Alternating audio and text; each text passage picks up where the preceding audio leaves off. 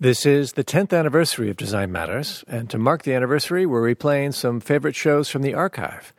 This one, an interview with Chip Kidd, was recorded in October of 2013. This is Design Matters with Debbie Millman from DesignObserver.com.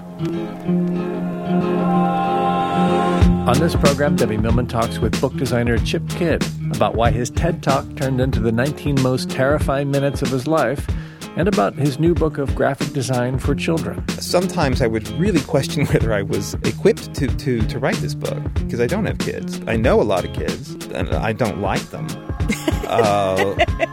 And so That's not true. Oh. Here's Debbie Millman. People like to call Chip Kidd a rock star, and with good reason. In his 30 years at Knopf, Kidd has designed some truly iconic book covers, like those boxers for David Sedaris, that dinosaur skeleton for Jurassic Park, and pretty much every Murakami book jacket you've ever seen. Chip is the one book designer people know by name, and now they're getting to know him for other work as well. In recent years, he's authored several books, written a graphic novel, and now he's created a new book specifically for children, aptly titled Go, A Kid's Guide to Graphic Design. Chip Kidd, welcome back to Design Matters. Why, thank you. It's an honor to be here again. So, Chip, I want to start with two fairly controversial questions. Good. Last year, you spoke at the TED conference and rocked the house with your brilliantly funny presentation. And when I watched your talk, I couldn't help but notice you wearing some really funky glasses. They only looked like they had half a frame. Right. So, where can you get these glasses? Is it a whole new fashion statement you're trying to make? Okay, so here's what happened. Ooh, we're getting a story. I had the glasses, and they were like my signature glasses. I called them my Robin mask. And so 2 weeks before I'm supposed to go on a TED, a certain person I love sat on them and broke off the right temple. Okay. They were custom made in England, and there was no way it was going to get fixed in time. But what I found was the design of the glasses was such that they could sit on your face and still hold up. You actually didn't need the right temple for them to stay on your head. So I thought, well, that'll be interesting. I'll go on TED, and half my glasses will be missing, and people will think that's weird, but maybe they won't notice because the glasses will be perfectly straight. Okay? P.S. My name for my TED Talk is the 19 most terrifying minutes of my life. That's what it should have been called. Was it really the most terrifying 19 minutes? Well, it was like having a colonoscopy in that the preparation was far worse than the actual thing. But the preparation was excruciating. So tell us about the glasses and then tell us about the preparation. All right. So 2 minutes before I'm about to go on live TED, streaming all over the world, and there's Jeff Bezos in the audience and Al Gore. That's when they clamp on the Lady Gaga skank mic, which I referred to right away. Yes, you did.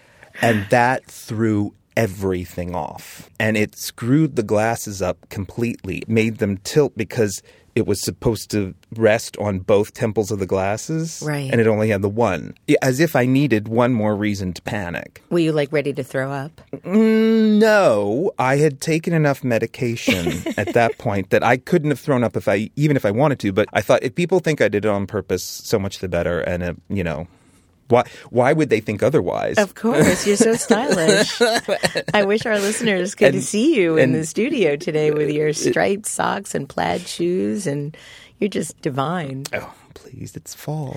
Well, tell us about the preparation. What was it like? I mean, the thing with TED, and this is TED, the main stage, the big deal. Like if you're at this point, if you're going to do it, you're in constant contact with them every day for 3 months leading up to it. Every day. Every day.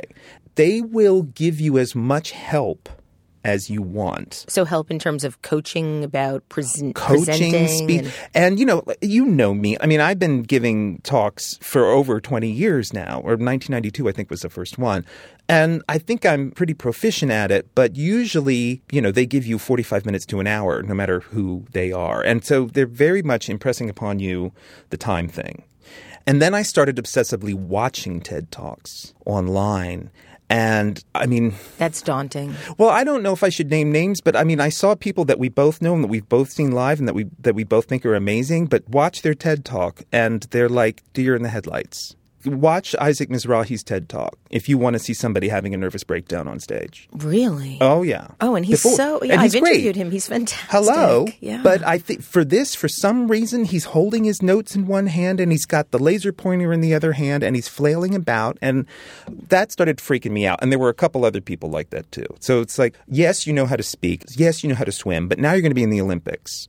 So every Monday for 2.5 months, I went down to their offices and just rehearsed.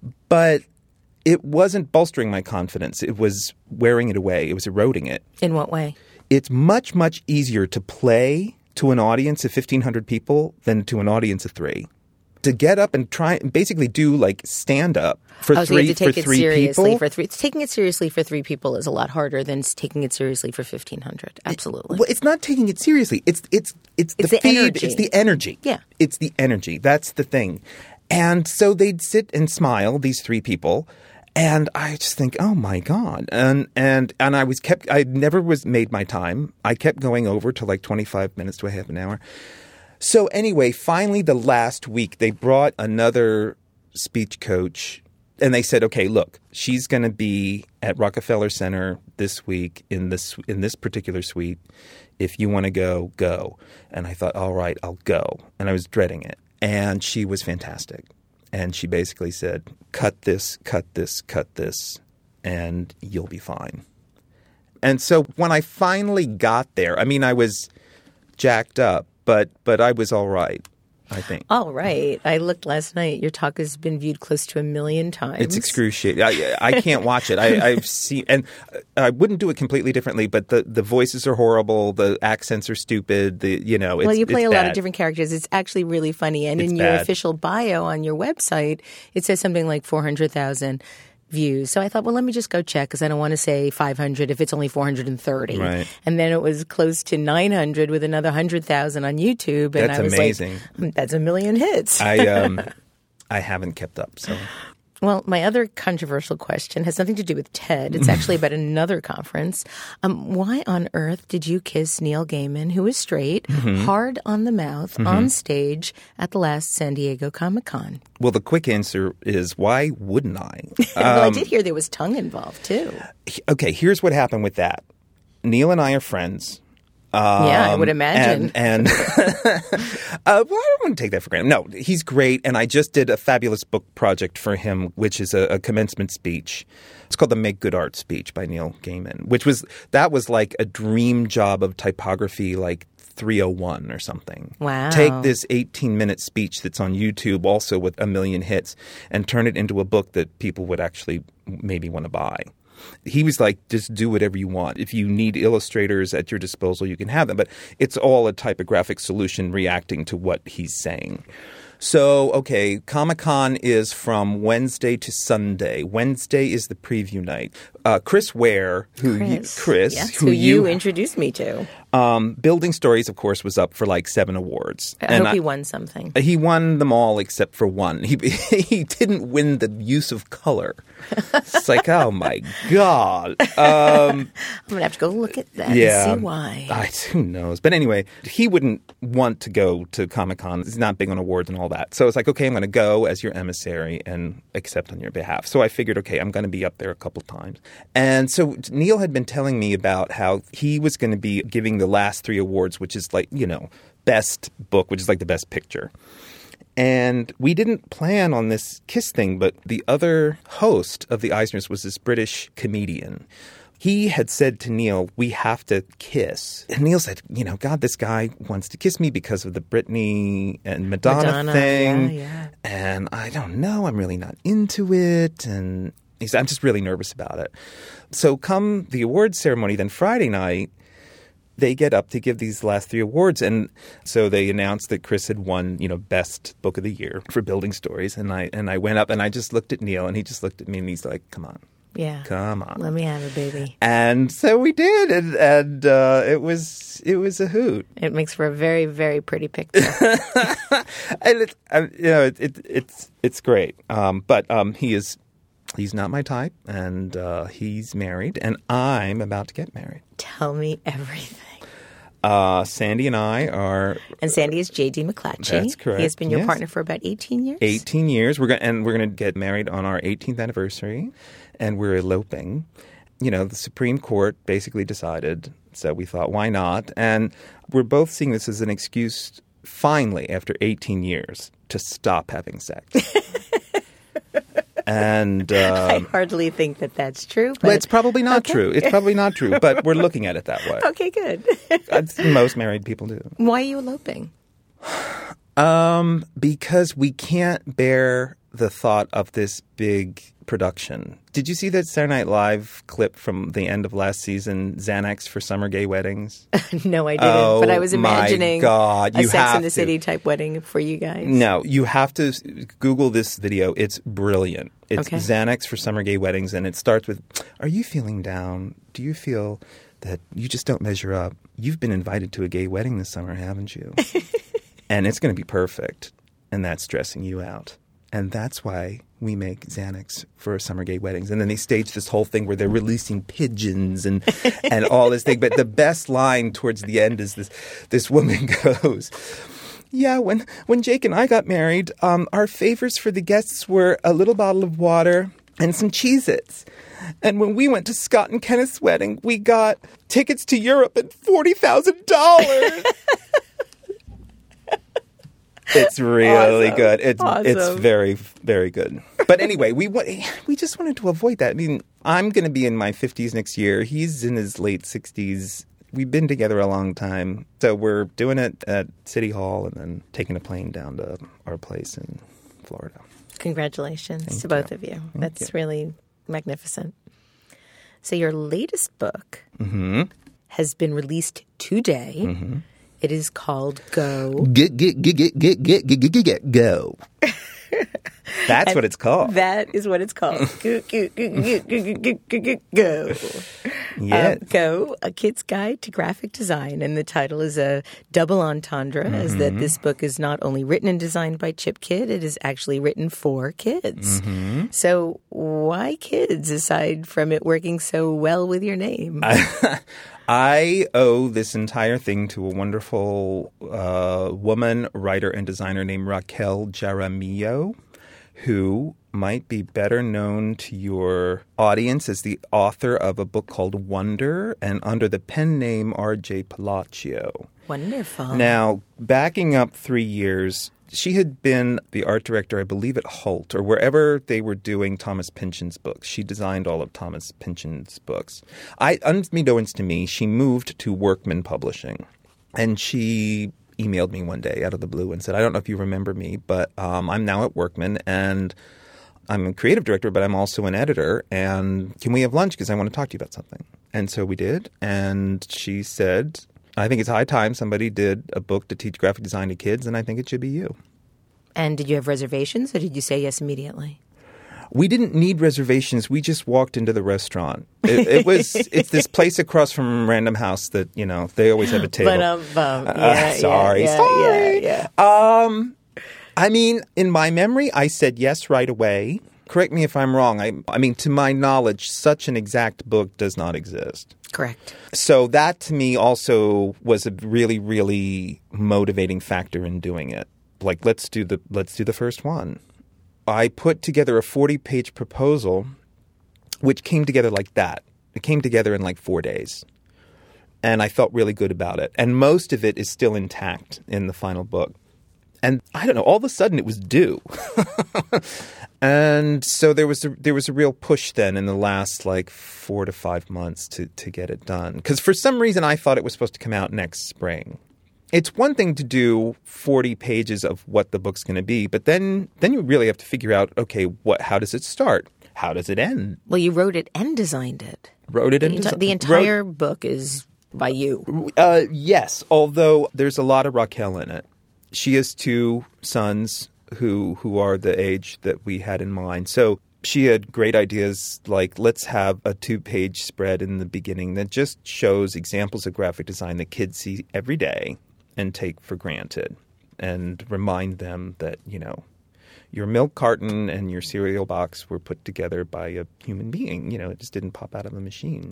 You start off the book with a bold statement.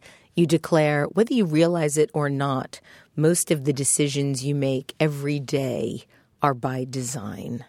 So can you elaborate a little bit on what that means? It's pretty pretentious, isn't it? No, it's not pretentious at all. It's just a bold statement. I'd love to just get a sense of how you came up with it. I don't think I started thinking about who was making what or how things got made until I was in college.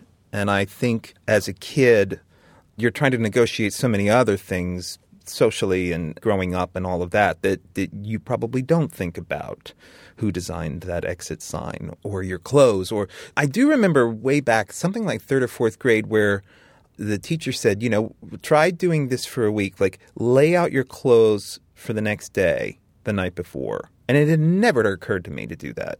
And at first I thought, well, that's stupid. I mean, I just decide like 2 minutes before I'm going to put them on. But that sort of forced me to think about it. And then tomorrow morning, you don't have to stress about it. You can just put it on and go. I think that's what I mean. All these things are by design. They're by planning. And I think if they're not, that's when you run into trouble. You then ask a nearly unanswerable question. And I'd like to read the question and then the full answer, mostly because I think it's a wonderful answer, but as well, it sort of reflects the tone that you take throughout the book and the way that you've written this in a very relatable, very earthy way. Mm-hmm. So I'm going to read about a paragraph. You ask the question, what is graphic design? And you provide both a dull but correct answer and then a far more interesting answer, and I'm going to read them both. The dull but correct answer is that graphic design is purposeful planning that uses any combination of forms, pictures, words, and meanings to achieve one's goal. Now, the far more interesting answer is that graphic design is problem solving and sometimes making something really cool in the process. There are all kinds of problems to solve: good, bad, complicated, easy, annoying, fascinating, dull, life-threatening, mundane. There are problems that determine the fate of mankind only to you and no one else, and problems that determine the fate of mankind.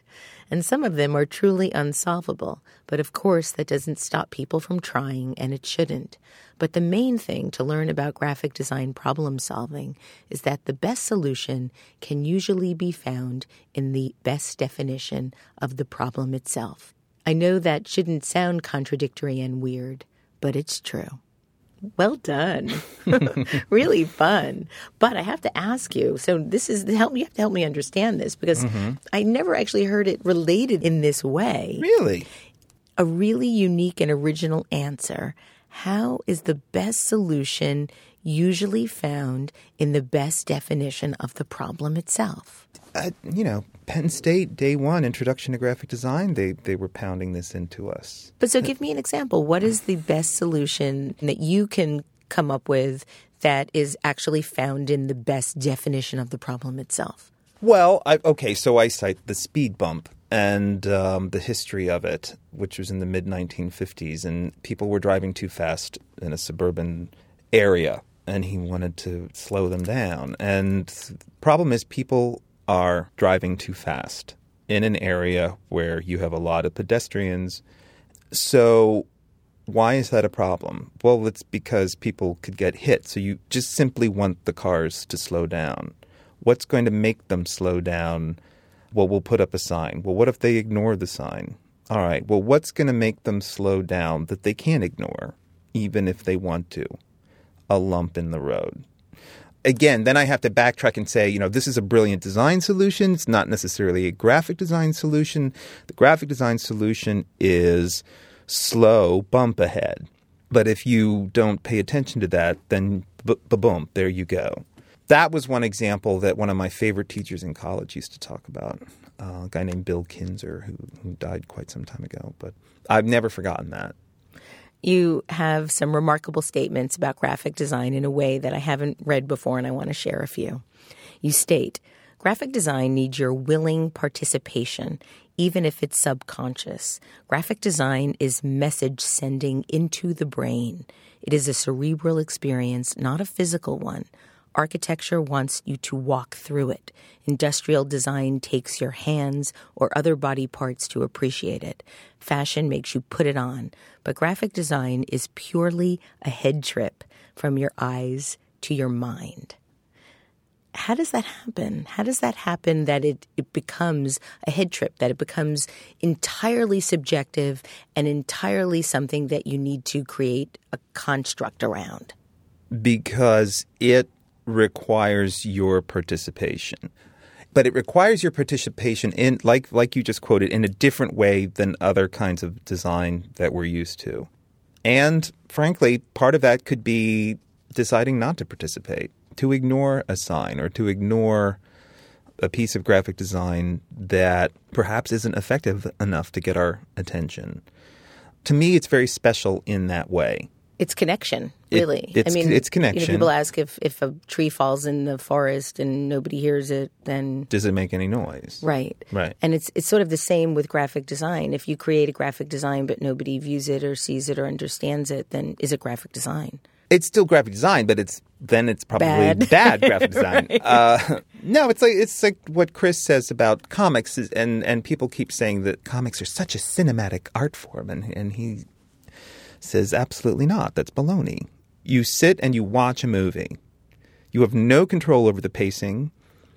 I mean, you have control over the interpretation, but it's really being laid all out there for you. And comics, you can control the pacing. You can decide what somebody sounds like. You can linger over a page or a panel for as long as you want, or just zip right through it. I mean, it's bringing something to you, and then you have to bring something to it. And I feel that, well, first of all, comics are a form of graphic design. Posters and ads and what have you work the same way or are trying to work the same way. Since we're talking about comics, you spend a little bit of time in Go talking about Batman. How could I not? How could you not? Mm-hmm. I learned some new things about Batman reading your new book. You talk about how you believe that Batman has stayed so popular in modern culture. And I'm wondering if you can share some of why that is, because I found it really fascinating. Well, there's a little sidebar there about the idea that Batman is a great American design. Can you give us some history? Because it was really fascinating that I didn't know, for example, that the dark Batman was intended to complement the bright optimism of Superman. Yes, it was the same company, what became known as, it was National Periodical Publications, which then became DC Comics.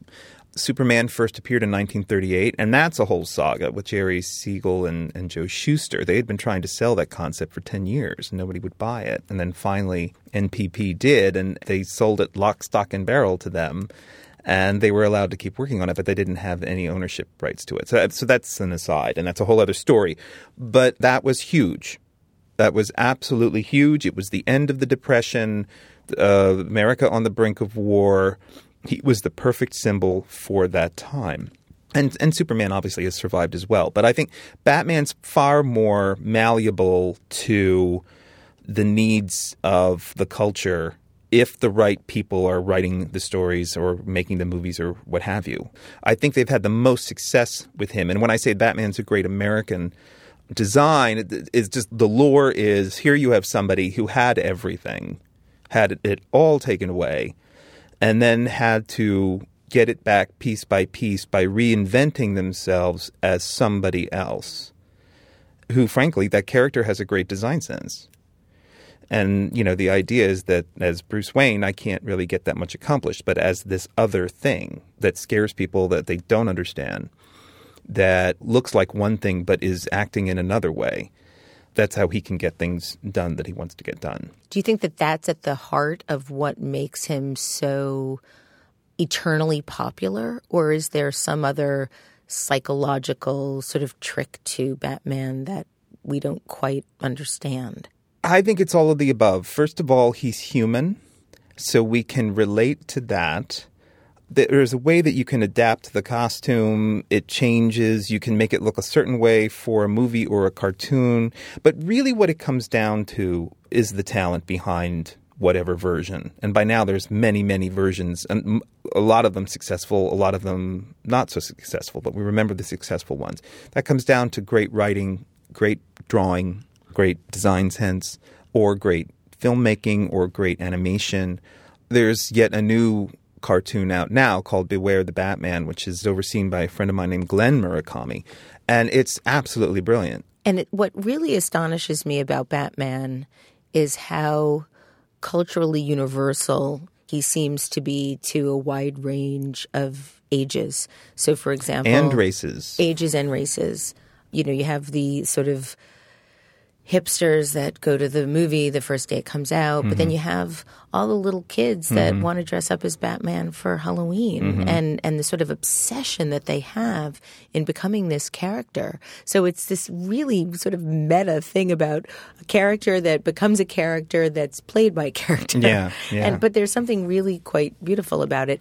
You wrote a book, a Batman book called Batman Death by Design. And I know we're really here to talk about Go and the fact that Go has come out today. Get, go. Yes. And after we talk about Batman Death by Design, we're going to play that trailer for our listeners because it's a real treat that they're about to get. And I have to explain it too. Yes. But talk about writing Batman Death by Design. First of all, how did that happen? Well, okay, this goes back to Neil Gaiman. I was interviewing Neil Gaiman for the 92nd Street Y. They asked me to do it because it was the 20th anniversary of his DC Comics character, the Sandman, which was great. And I mean, that was nervous-making, but a lot of fun. I mean, he's got a huge fan base, and they all show up, and it's all sold out, and tons of people. But he was working on a Batman story at the time, and so we geek out about that on stage. And then afterwards, the editor-in-chief of DC Comics came backstage and said, "Oh, you should do a Batman story for us," to me, like completely out of the blue.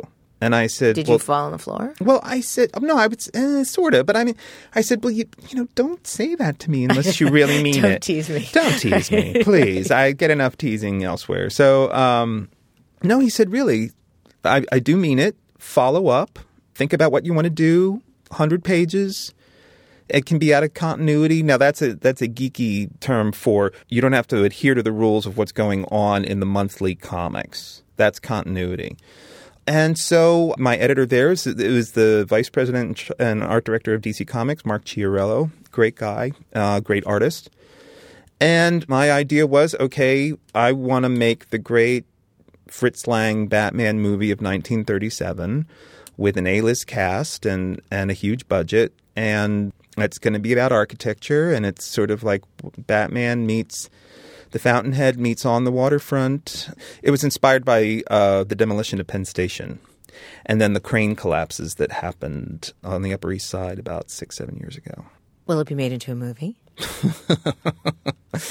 This is tune in next week. I don't know. I'd be amazed. I think at this point they've got so much at stake with the films. I can't imagine they'd do a period one. Because I think they would be worried that it would like block out some sort of demographic. And also the continuity would be disrupted, I guess. Well, they've got to jumpstart it though. Yeah. Well, and Ben Affleck. Mm-hmm. Oh, how is this possible? Separate podcast about that, but yeah. Separate one. So speaking of films, you made a little film. You made a little trailer for Go. Yes. Why? Why did you do that? I've actually been seeing trailers a lot for books now. Book trailers have been around for, a good, a long time at this point. I couldn't tell you what the first one was. But I knew that if I was going to do this, I would have to take it on myself and do it myself. And I had written this little theme song for the book just because. I was in this band named Art Break with my friend Marco Petrilli, and a lot of people have asked, well, what's become of that? And really what's become of it is that we didn't break up, but we went on hiatus because he had another child with his wife, and they had to move to Fort Worth, Texas, and basically so that the kids could have a better life there than a one-bedroom apartment in the Lower East Side. So what he did then was he got his degree to teach high school math, got a job at Southwest High in Fort Worth, liked the kids a lot, but didn't like teaching math. And then after a couple of years, he convinced the administration to let him start a music program for the kids. And I mean, it's literally a school of rock. It's great. I went down there a year ago, February. I mean, frankly, it was kind of a pragmatic thing because I wanted to make this video, but I didn't really want to spend a lot of money. So I did all the audio soundtrack of the music myself. sent them a PDF of the whole book.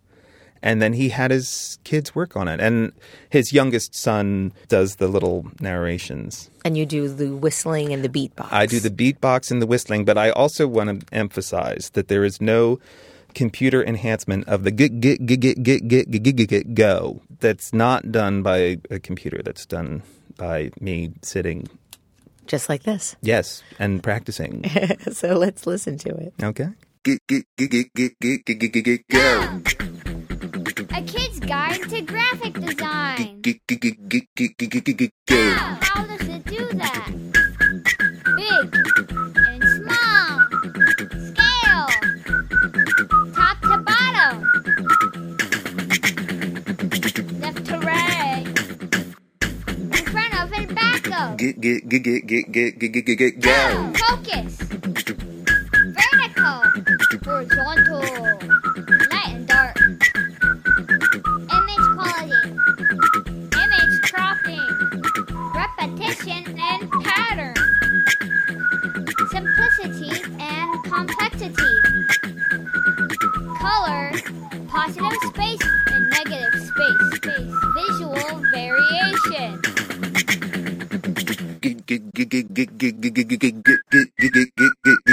Go. That's wonderful. I think you can replace the guy in Family Guy that has that. Uh-oh. I don't watch Family Guy, so I hope I didn't copy it. Oh, no. He just has that sort of Stutter. In any case, one of the things that I found so interesting about Go is how far back in time you actually go. You state that graphic design actually dates back to 15,000 BC when our prehistoric brethren created the wonderful cave paintings at Lascaux, and then later when we began to use hieroglyphics. You talk about how graphic design as we know it today is a relatively recent phenomenon. It wasn't even called graphic design until 1922. What happened in 1922? In 1922, William Addison Dwiggins, the great book designer, coined the term in an essay that he wrote. As far as I'm concerned, who better to do it? He was a great hero of mine. You state that he may have made his greatest contribution to the world of graphic design by coining the term graphic design. Do you really believe that? Do you think his book covers were better or his terminology? Why do we have to pick one or the other? Good point. He did amazing book design. My favorite of his was The Time Machine, the Random House special boxed edition of the Time Machine. There's this tiny little picture of what the Time Machine actually looks like. Yes. Which you shouldn't do. But it's so believable. But it's just a beautiful, beautiful book. Well, despite the fact that this is a book targeted to kids, I actually learned a lot. For example, I learned that while numbers were created before letter forms, records that were created millennia ago were created by making notches or slashes on materials such as wooden logs and animal bones and rocks, and that these slashes eventually became the basis for Roman numerals, which I did not know, which exist to this day. And you most commonly see them on grandfather clocks and fancy watches, but I had no idea that they originated from those slash marks on wooden logs. Well, I have to tell you, I learned a lot too. Those 4 pages were so painful. It's like, how do I, And that was part of the process of the whole book. Like, I don't want to bore the audience, but at the same time, I want them to think about this stuff, and I want to tell them about this stuff. And some of it, I'm no expert on, so I had to go and research all this stuff, and then figure out how to condense it into a couple paragraphs. And I read some of it now, and it just sounds utterly ridiculous. No, it's witty, it's charming, it's funny, it's totally Chip Kidd. That's why it's so great that it's called The Kid's Guide. One of my favorite examples you include in Go is what you refer to as a masterful example of the use of negative space in contemporary graphic design, the current Federal Express logo. Yes. How is that a great example of contemporary graphic design or the use of negative space in contemporary graphic design? Well, because where the E meets the X, the negative space between them makes an arrow. And it's not just an arrow, it's an arrow going from left to right. So this was created by... Lyndon Leader. Lyndon Leader. I learned that in your book, 1994. He worked at Landor when he did it. Yes. I mean, I knew I wanted to use that as an example, but then I had to research, okay, so who did this? Right. And who did he do it for, and when and why? And from what I could discern, it's not an accident. It wasn't a happy accident? No, I think he was brilliant enough to figure it out, because he talked about having to actually cheat literally the X height of the X up so that it met the middle slash of the E. But it takes nothing away from how brilliant it is.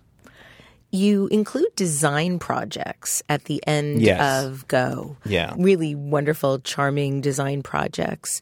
And you talk about them being thought-provoking, maybe eye-opening, and hopefully fun.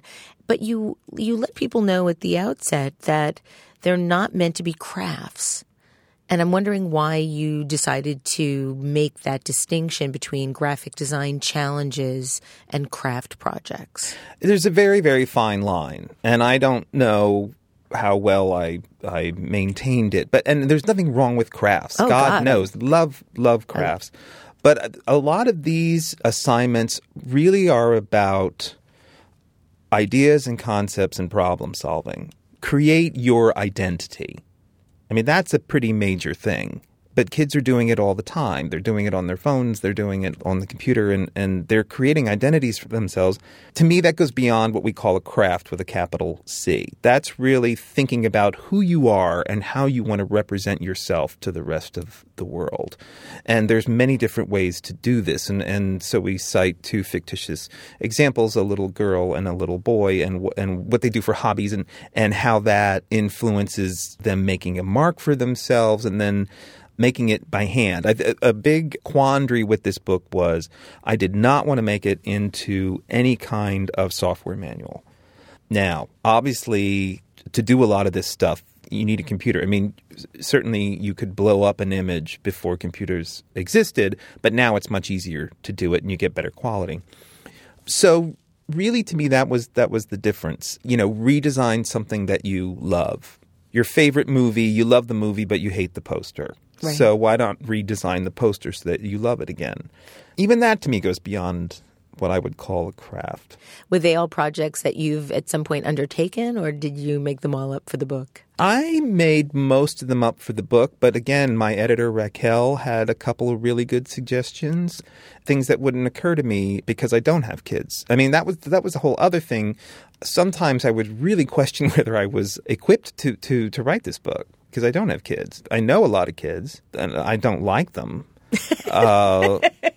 And so, that's not true. Oh, no, I actually think that as you were talking about the notion of writing for kids, I was thinking that the book actually reminds me a bit of The Wizard of Oz, where there's really something in it for anybody at any age. Well, that also, quite honestly, was the goal. I mean, I think, my agent was like, God, I learned things in here that I didn't know. And it's like, good. Yeah.